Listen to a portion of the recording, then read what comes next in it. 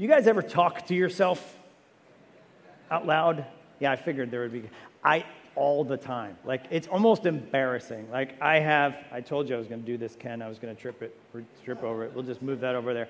I mean, I have full conversations with myself. Sometimes I'm like my own best and worst confidant, right? I talk to myself a lot. I have arguments with myself. Sometimes I even let myself win. But what are we actually saying? What is that monologue that continues to go on in our heart? What are we saying to ourselves? What is that inner monologue that always starts running from the moment that we wake up in the morning where our eyes aren't even awake, right? And we start thinking thoughts, and we start hearing things. When do we listen most to ourselves? Usually when our souls are saying all the wrong things. Sometimes we can just perpetuate this negative and incorrect and unbiblical thinking in our heads by continuing to listen to ourselves. And we can work ourselves into quite a mess, can't we? Joy goes right out the window, and we forget who we are and we forget who God is. A lack of joy comes in. A Christian with a lack of joy is kind of like an oxymoron. It doesn't really, those things they're in conflict with one another. We as Christians should have the most joy that goes through all things. But yet we all struggle with the lack of joy. And so what do we do? I'm glad you asked that, because the psalmist is going to tell us all about that in Psalm 42 and 43. I know you guys were nervous when you saw that I was taking two psalms, but don't let your hearts be troubled. It is not that long, and we're gonna make it. Last week we saw in Psalm 41, David rounding out the last few Psalms with a common theme where he's been physically sick because of sin, because of God's judgment on him for his sin. We said last week, we're free to call on God's grace, but spiritual integrity is required. We need to be an authentic follower of God who shows grace to others, who confesses our sin, who seeks God's justice, and more are all required to call on God's grace. This week we transition. Most of you will probably have a note in your Bible that says this begins book 2 of the Psalms, just the divisions there from the Hebrew Bible. I will do my best. I by default think that David wrote all the Psalms, but David didn't write this psalm, and so I ask for your grace for the 300 times that I will probably refer to this psalm as written by David. It is not written by David. It is written by the sons of Korah. You might remember Korah from the Old Testament, Exodus. If you haven't read the story of Korah, great and completely freaky story, right? They rebelled against Moses, they rebelled against God, and the earth literally opened and swallowed them up. Well, not all of them, because evidently there were some more sons of Korah as well. So their line kind of still maintained, and now they are involved in the worship of the temple. They're responsible for that. This might even be their choir that they are having this song written about. It's a song about depression. So I guess that makes it a blues song. Dad joke. Okay. We all have those times, right? We all have those times of depression.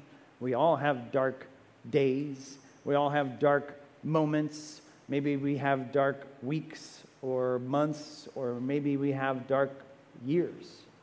The fact is that everyone struggles with depression, with a lack of joy. Let's see what our psalmist says. Verse 1, "As the deer pants for flowing streams, so pants my soul for you, O God. My soul thirsts for God, the living God. When shall I come and appear before God? My tears have been my food day and night, while they say to me all the day long, 'Where is your God?' These things I remember as I pour out my soul, how I would go with the throng and lead them in the procession to the house of God with glad shouts and songs of praise, a multitude keeping festival. Why are you downcast, O my soul? And why are you in turmoil within me? Hope in God, for I shall again praise him, my salvation and my God." Psalm starts out very familiar words, As the Deer. If you were a youth group kid in the 80s or 90s, you sang that song about 3,000 times by a campfire, right? I don't know if you're listening. Ron gave us a little shout out. Corinne gave a little shout out to that as we were transitioning, just to put that in your head, right? The idea of a deer in the wilderness during the summer dry heat, almost dying of thirst, panting, and then finally reaching a cool mountain stream and being able to just drink and quench that thirst. It's like the psalmist's soul is spiritually dry, thirsting for God, the living God. And he says, God, when am I going to be able to be with you? When am I going to be able to reach that spiritual stream where I will be able to quench my dry and weary soul? As we'll see in a bit, he is physically separated from God. He's physically separated from the temple, from his people, and he needs to be with God to quench this spiritual thirst that he has. Life has a way of draining us, doesn't it? Life has a way of causing our soul to be dry and thirsty. We feel the pull of sin. We feel the pull of evil. We feel the pull of being in this world. And we need to seek to be replenished in God. We could try to satisfy that thirst in other ways, but like drinking ocean water, it's really actually never going to satisfy us. It's just going to make us more thirsty. In the end, it's going to kill us. We need to make sure we're drinking from the right well, the right stream, the pure, crisp water of God's grace. The psalmist has a very dry soul, a depressed and grief-filled soul. In verse 3, he tells us that tears have been his food day and night, a very Hebrew poetic way of saying all I've been doing is crying day and night. Many of us have had seasons like that, where we're just crying, where we're grieving the loss of a loved one or something else, where it just seems like we cry until we have no more tears left. Mel and I attended a viewing of someone who passed away this week, and just coming up to the husband and just asking him how he's doing. It was his wife that had passed away, and just literally that sense of just been crying. I just been crying. Like there's nothing left, but I've just been crying. This is what we're talking about here. This kind of day and night grief that follows you around. And then even worse, his tears kind of turn on him and say, well, where's your God in all this? You know, if he's really real, he probably should have done something about this. He's like mocking himself. His tears are mocking him, saying, where is your God? But in his grief, as he is pouring out his soul, he remembers a time where he was once joyful. He has this flashback. When he'd go to the temple, the text says, when he'd go to the feasts, as a matter of fact, when he would lead the people in procession, like a worship leader, leading in song, leading in the feasts of their great God. He said, with glad shouts and songs of praise, thousands of people gathered together, and he would be with them. And he remembers this time when he was joyful and full of gladness. Many of us, if we struggle with those dark days, sometimes if it hangs around long enough, we tend to think, yeah, remember that? Remember like last year when I was happy? Remember last year when everything was going better than it is right now? That's what the psalmist is saying. He remembers this time. But the psalmist has a secret weapon. Look at verse 5. This is this refrain. He talks to himself. He says, why are you so cast down, O my soul? Why are you in turmoil within me? Hope in God, for I shall again praise him, my salvation and my God. Did you catch that? He stops listening to himself and he starts talking to himself. He stares his soul straight in the face and says, soul, what's your problem? Why are you depressed? What reason do you have to be in turmoil? Here's what you got to do. Hope in God. Because guess what? Remember those times where I was in procession and I was doing those things at the temple? That will happen again. God will raise me up. I will be joyful again. I will praise him again. So take that, soul. Listen to that. He commands his soul. This phrase will repeat 3 times in these 2 Psalms. And he does that intentionally. That's why we take Psalm 43 as well. Most guys think it was actually part of the same psalm. to begin with. And those will mark out our sections today each time this refrain happens. But our psalmist is fighting for joy. He's not laying down. He is not giving up. He is fighting for joy. And I hope we will learn 3 ways in which to fight for joy this morning. And the first one, the psalmist tells us, is to fight for joy by remembering God and his people. Fight for joy by remembering God and his people. Sometimes we can develop this just kind of fatalistic attitude about darkness, about depression, about fear, worry, anxiety, about those things where it's just like, oh, well, it's here. I guess I'll just lay down and take it. I guess I'll just be miserable for as long as it's around. The Bible tells us otherwise this morning, church. We can fight back. We can fight for joy. We can stare at our dark soul in the face and we say, what's your problem, soul? What do you have to be in turmoil over? Why are you so downcast? God will bring me out of this, and I'm going to hope in him. And the first way he fights for joy is he remembers God and he remembers God's people. You could say he kind of remembers God's church, because that's what it was. He would go to church. He would go to the festivals. He would remember being in God's people. There is no such thing, church, as a Christian who is not committed to his local church. It just doesn't exist. You guys all know that because you're here this morning in the heat. You get extra Jesus points for that, right? There are no extra Jesus points, just making sure we know that, right?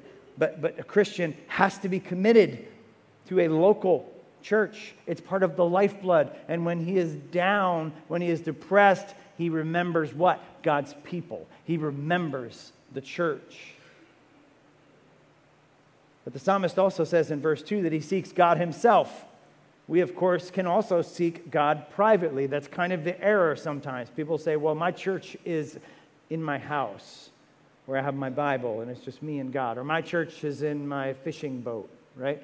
My church is on the golf course, which nobody's church is ever on the golf course, because if you play golf, you know how terrible that is. Nobody plays golf well, right? We have private means of grace in and of ourselves, and we have public means of grace with the church. God's given us both, and we need both private means of grace, and we need both the public means of grace. The public means of grace center around the church, what we're doing right now, public worship. The psalmist is missing that right now. He's missing the fellowship. He's missing rubbing shoulders with other believers in God. He's missing being encouraged by them to live faithful lives. It's part of what we do when we get together. We see each other. We reconvene every week on the Lord's Day, and we look at each other and we remember, yeah, they're living the same life I'm trying to live, and we're being encouraged by that to continue to endeavor to live lives that are worthy of the calling of Jesus Christ.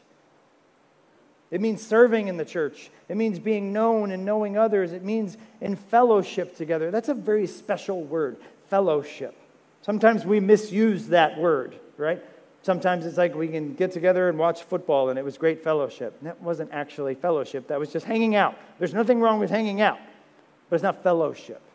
This is fellowship. This is koinonia. This is people coming together, sharing in the Spirit, understanding what's going on, being challenged, growing, sharing in the work of the Holy Spirit.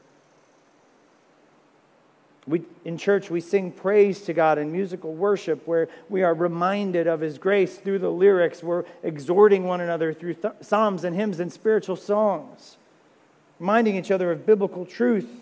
We're praying together. We're being prayed over by the elders. We observe the sacraments and the ordinances of the Lord's Supper and baptism.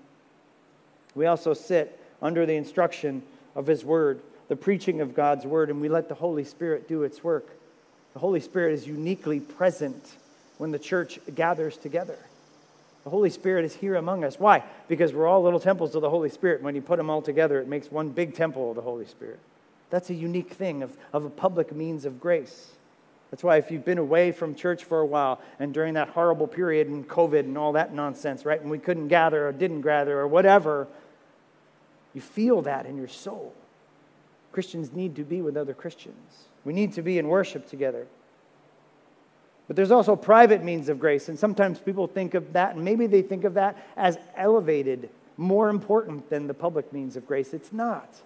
They're both essential, but we need private means of grace.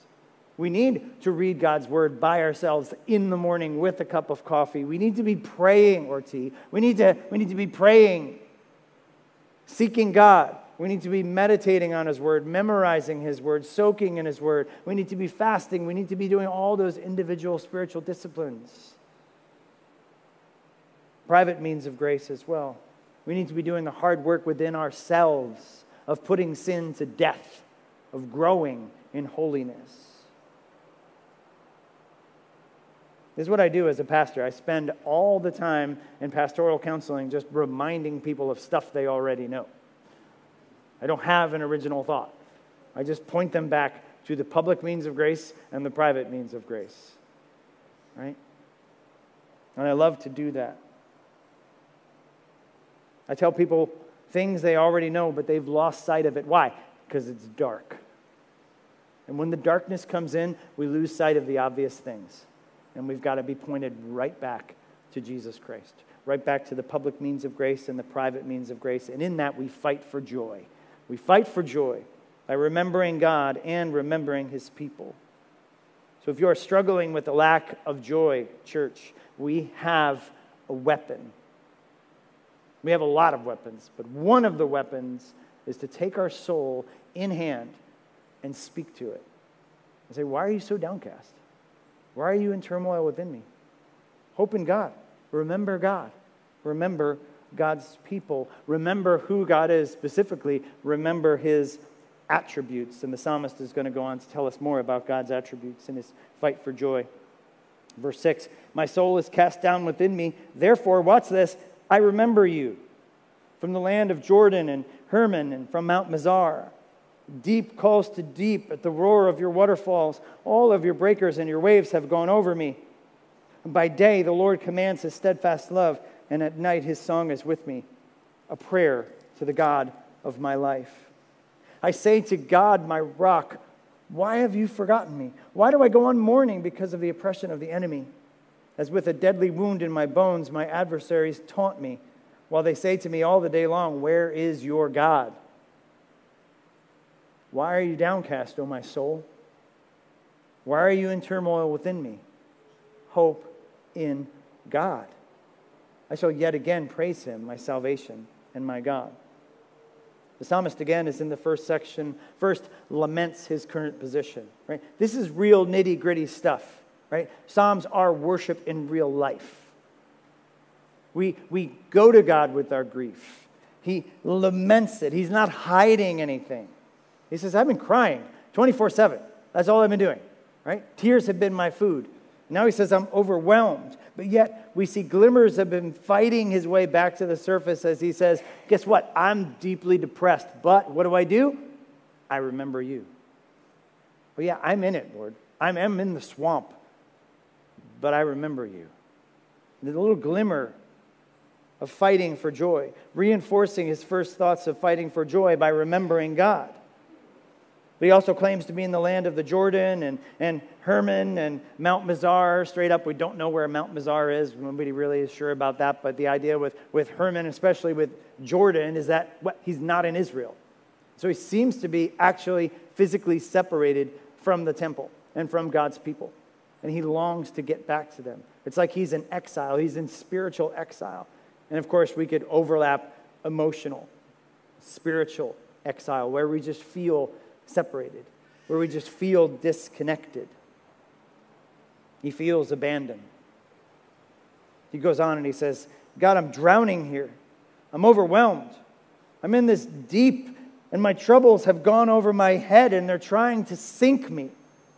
And verse 8, again, is a key. He fights for clarity, and he fights for the truth. He says, by day the Lord commands His steadfast love, and at night His song is with me, a prayer to the God of my life.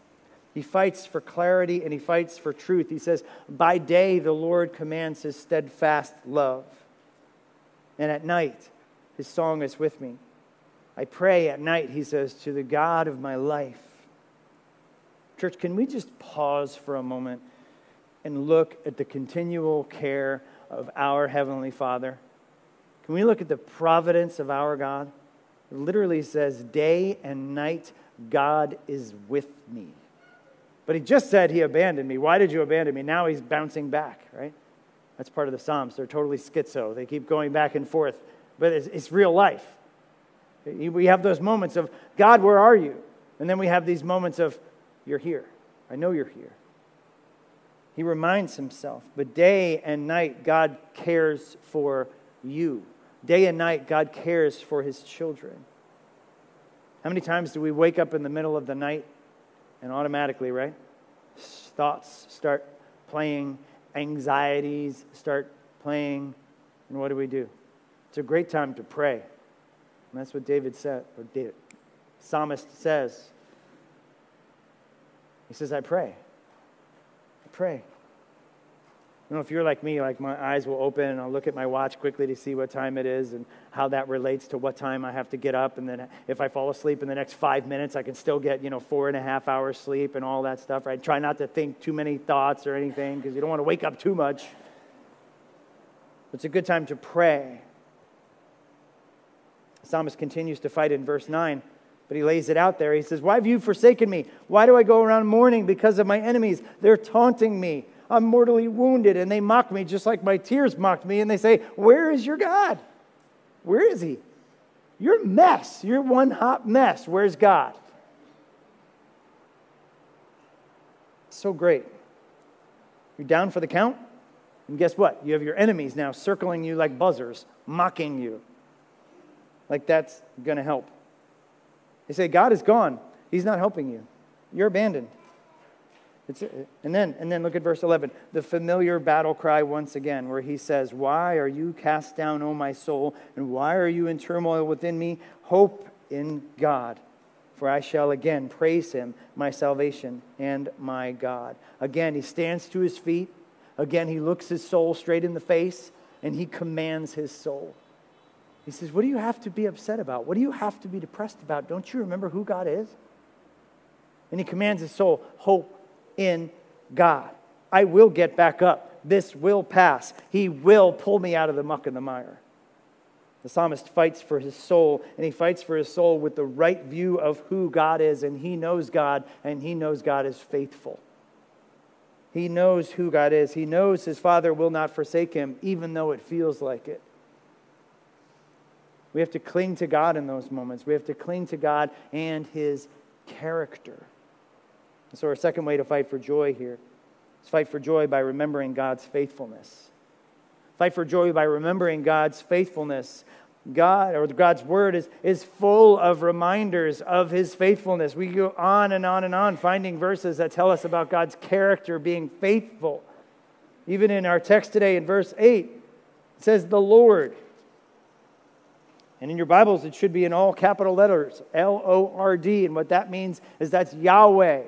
That means the covenant special name of God. And so he invokes that word, he invokes that title rather, for who God is. And he says, I know who you are.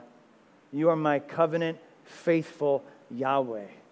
I know you are faithful. I remember your faithfulness. And he says again, Yahweh commands what? His steadfast love. That is that thick Hebrew word chesed, which means steadfastness. It means loyalty. It means honor. It means it's impossible for God to be anything other than faithful, because that's who he is. And this is how he reminds himself of this. We talked last week of God, his attributes being the definition, and anything we see then is the derivative of that, right? In fact, we only know faithfulness, how? Because we compare it to God. Anything that's faithful, we compare it to God, who's perfectly faithful. He is literally, church, the definition of faithfulness. And when we are faithful, we are reflective of God. Now, we're not going to be perfect in our faithfulness, are we? And that's why we do what the psalmist does. We remember who God is in his perfect faithfulness. The psalmist is reminding himself of the nature of God's faithfulness. And he's almost confused. It's like, then what's going on? Why have you forgotten me? Why am I still struggling? You're faithful, God. I don't get it. When are you going to rescue me? I know who you are. I know you're going to do it. And we know that God is faithful. We fight for joy by remembering God's faithfulness. And church, what is the ultimate way that we can go back to see God's faithfulness? It's the cross of Jesus Christ. We say that if God did not spare his own Son, how will he not also together with him graciously give us all things? You question how faithful God is? He sent his own Son to die so that we could be reconciled to him. That's how faithful he is. And so in those moments of darkness where you're not sure, like the psalmist, are you faithful? Are you there? Church, look to the cross. Remember the perfect faithfulness of God. This, church, is the rock that we have to bring ourselves back to when the darkness comes calling. But we're still surrounded by enemies. We're still surrounded by wickedness. We still have to continue to entrust ourselves to God. And that's where he goes next in the next psalm. Look at Psalm 43. He says, "Vindicate me, O God. Defend my cause against an ungodly people. From the deceitful and unjust man, deliver me. For you are the God in whom I take refuge. Why have you rejected me? Why do I go about mourning because of the oppression of my enemy? Send out your light and your truth and let them lead me. Let them bring me to your holy hill and to your dwelling. Then I will go to the altar of God, to God my exceeding joy. I will praise you with the lyre, O God, my God. Why are you cast down, O my soul? And why are you in turmoil within me? Hope in God. For I shall yet again praise him, my salvation and my God." The psalmist cries out, "Vindicate me, God. Defend me. Help me." Against who? Who does he need this defense against? Right away he tells us there's ungodly people. There's deceitful and unjust people around him. Anyone ever feel like this? Like we're surrounded by deceitful and unjust people? It's literally the air that we breathe. Maybe it's your job. Maybe it's your school. Maybe it's in your own family. People who are opposed to who you are just because you're a Christian. The psalmist knows what that feels like, and he lets that drive him to God. All the more, he says, I'm surrounded by evil, God, so I'm coming to you. I'm surrounded by evil, so I need to remind myself of the ultimate goodness of who you are. You are the one I take refuge in. There's a very big sense, church, here, that the darker the world gets around us, right, the more we have to cling to the light of Jesus Christ. It should well up in us that desperation. Like, it's scary out there. We don't want to be out. We want to be with you, God. The darkness of the world, don't let it create despair in you. Resist that temptation. Let it drive you to God. Let it drive you to God in that. But the psalmist is also, again, lamenting. Same pattern, right? He is letting it all hang out. He is telling God what is going on. He's lamenting to God directly about all this. He says, God, why have you rejected me? What's the deal? Where are you? Why do I feel rejected? Why do I feel abandoned? Why am I still going around in mourning while all my enemies mock me? He doesn't hold back. And we shouldn't either. In our times of the private means of grace, in our times of prayer, in our times of being in God's Word, we can be on our knees and we can be saying this to God. Where are you? What's the deal? Why have you rejected me? When are you going to rescue me? When are you going to vindicate me? This is a lesson for all of us, church. We go to God with our pain. He knows what's in our hearts. He knows the thoughts that are in our head. Why not share them with him? Instead, what do? We run away from God. No, let this pain, let this darkness drive it to God, and then express those, biblical word, lament those heart pains to God, just like our psalmist is telling us. And then the psalmist says something interesting. He asks or commands or begs God to send out his light and his truth. And he says, God, let them lead me. He says, let them lead me to you. Let them lead me to your holy hill. Again, speaking of Jerusalem, which is up on a hill where the temple is, the Temple Mount, where he can be with God, where I can praise you in song, where I can remember what it's like to praise you in song on musical instruments and sing to you. And you see the way, church, that the psalmist is fighting hard for joy. He is real. He is honest. He is lamenting, but he remembers. He fights his way back to God, and he remembers him. And he calls on God to lead him. In verse 5 again, he comes back to this recurring theme, the battle cry of fighting for joy. Talking to his soul, why are you downcast? Why are you in turmoil? Hope in God. I will yet again praise him. The third time our psalmist says that, and the third way to fight for joy, according to our text today, we fight for joy by following God's lead. We fight for joy by following God's lead. And the psalmist cries out, lead me. I don't know where I'm going. I can't see. And I don't even have the energy to try. He says, send out your light and your truth so I can see where I'm supposed to go. Sometimes we can over-mystify like God's leading, right? And we overthink God's will and we pray, is this God's will? Is this not God's will? One of the main ways that God leads us, church, is circumstances. It happens. Here it is. It's God's will. It happened. We just trust. We trust. We remember. And we say, God, send out your light and send out your truth so that you can lead me. And God can lead us toward things, or God can lead us away from things. But most of all, he leads us toward himself, and he leads us away from sin. That's why the psalmist asks for light to see his way and truth to keep him on the right path. He says, lead me. First, the psalmist asks God to send his light so that he can be led back to God. It reminds me of shepherding, that idea of leading sheep. There's an old hymn called Savior, like a shepherd, lead us. And of course, most famously, we remember perhaps Psalm 23, the great psalm. The shepherd, the Lord is my shepherd, I shall not want. He makes me lie down in green pastures. He leads me beside still waters. He restores my soul. He leads me in the path of righteousness for his name's sake. Even though I walk through the valley of the shadow of death, I will fear no evil, for you are with me.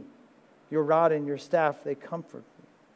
You prepare a table before me in the presence of my enemies. You anoint my head with oil, my cup overflows, and surely goodness and mercy shall follow me all the days of my life, and I shall dwell in the house of the Lord forever. Church, because the Lord is with us, we shall not fear. Because the Lord is leading us, we shall not fear. And we fight for joy by following that lead. But here's the thing. How can we know where God is leading if we're not with him? If we're wandering over here and dealing with sin or whatever else, or we're cutting God out of his trial in our lives and everything, how are we possibly going to know where God is leading us? One of the first things I say to people who's like, I just don't know what God wants me to do. I don't know my next step. And I would say, how much time are you spending with God? And I don't know. How about doubling it? How about tripling it? You want to hear where he wants you to go, you got to spend time with him. You want him to lead you, you need to be with him. And you need to be with him a lot. But the psalmist also asked God to send out his truth. And we need the truth to see our way through the darkness away from sin. Because remember, we're surrounded by evil, just like the psalmist. And the ultimate way that the Lord is leading us is always away from sin. Then we can be with God with a clear conscience. We can receive the forgiveness won for us from Jesus when we need it. And we can submit to God in worship as we fight for joy by following his lead. Church, do you see the responsibility on us as believers? It's in this psalm. The psalmist is not just waiting for this magical osmosis to come over him and then he'll feel happy again. He says, get after it. He says, you got to be with God for him to lead you. You've got to listen. You've got to watch for his light and his truth. Don't give in to the victim mentality here. The real temptation is to give in to the victim mentality, which is all over our culture. We've got to fight for joy. Discipleship is a war. The world wants to paint the victim.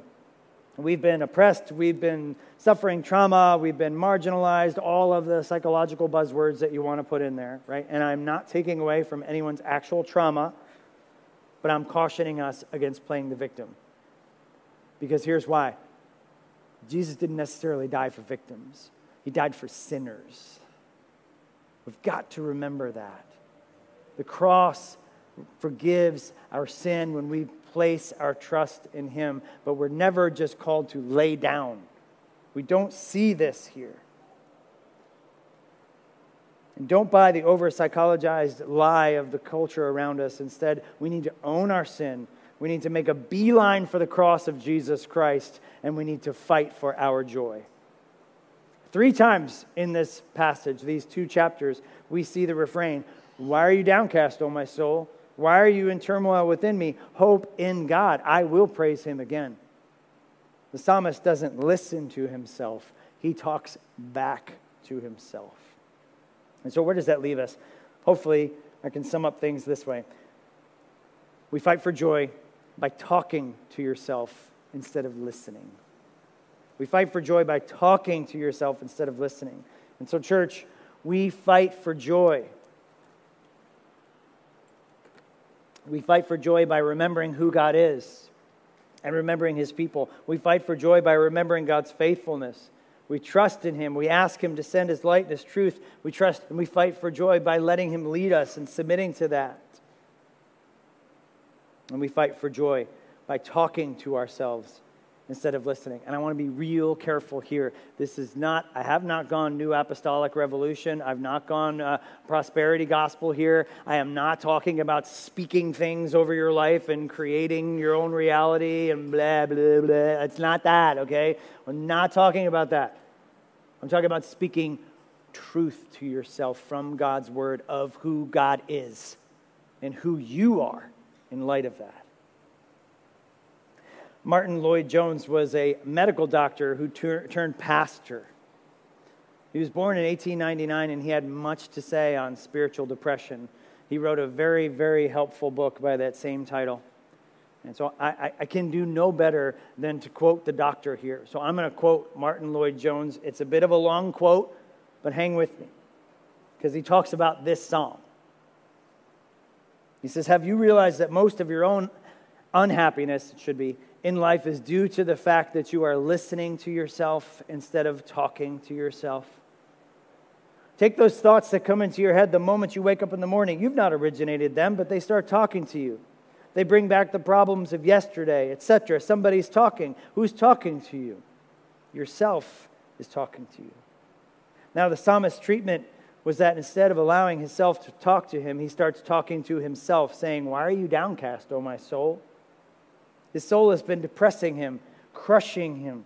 So he stands up and says, "Self, listen for a moment, and I will speak to you." The main art of spiritual living is to know how to handle yourself.